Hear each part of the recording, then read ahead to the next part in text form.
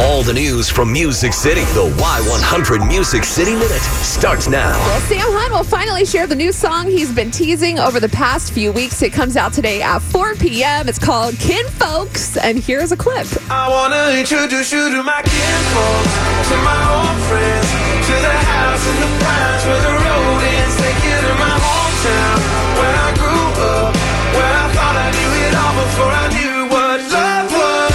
Gave up on me, but honey, you got my hopes up, and I'm thinking that I want to introduce you to my kinfolks.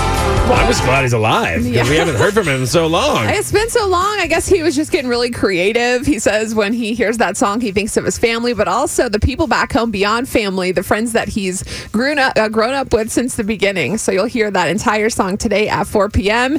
And if you're ever wondering who gets married on a Tuesday, it's Midland's Mark and his fiancee Ty Haney. They made it official during an intimate ceremony in Austin, Texas.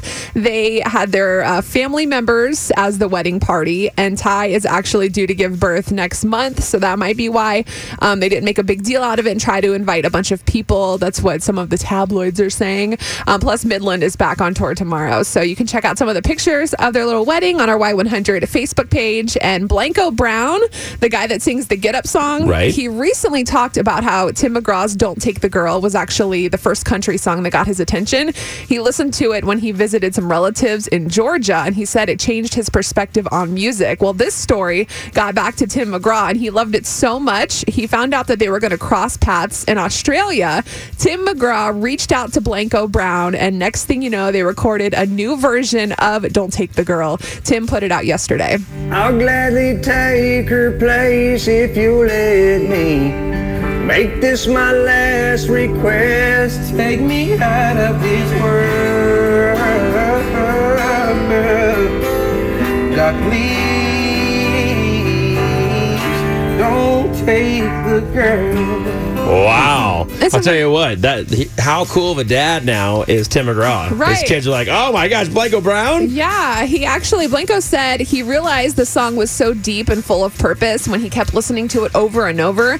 And he actually said he decided to make his whole life about purpose and decided to not let his street circumstances be his reality. It all started with Tim McGraw's Don't Take the Girl. So such an inspirational story. I think he really adds a different layer to the song. You can actually listen to the entire version. It's up on our Y100 Facebook.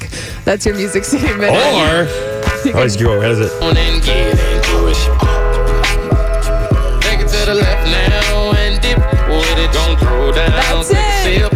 That's Blanco Brown. Don't take the girl. All right, perfect. Love that mix-up. It's good. You got to go listen to it on our Facebook. It's really going to give you all the feels. I know you don't like feelings, but it will make you feel like you'll feel something in your soul. What are you talking about? I don't like feelings. I just don't say feels as much as you do. That's all. Oh, you know what I mean. I like feelings. You get it. I feel great. Yeah.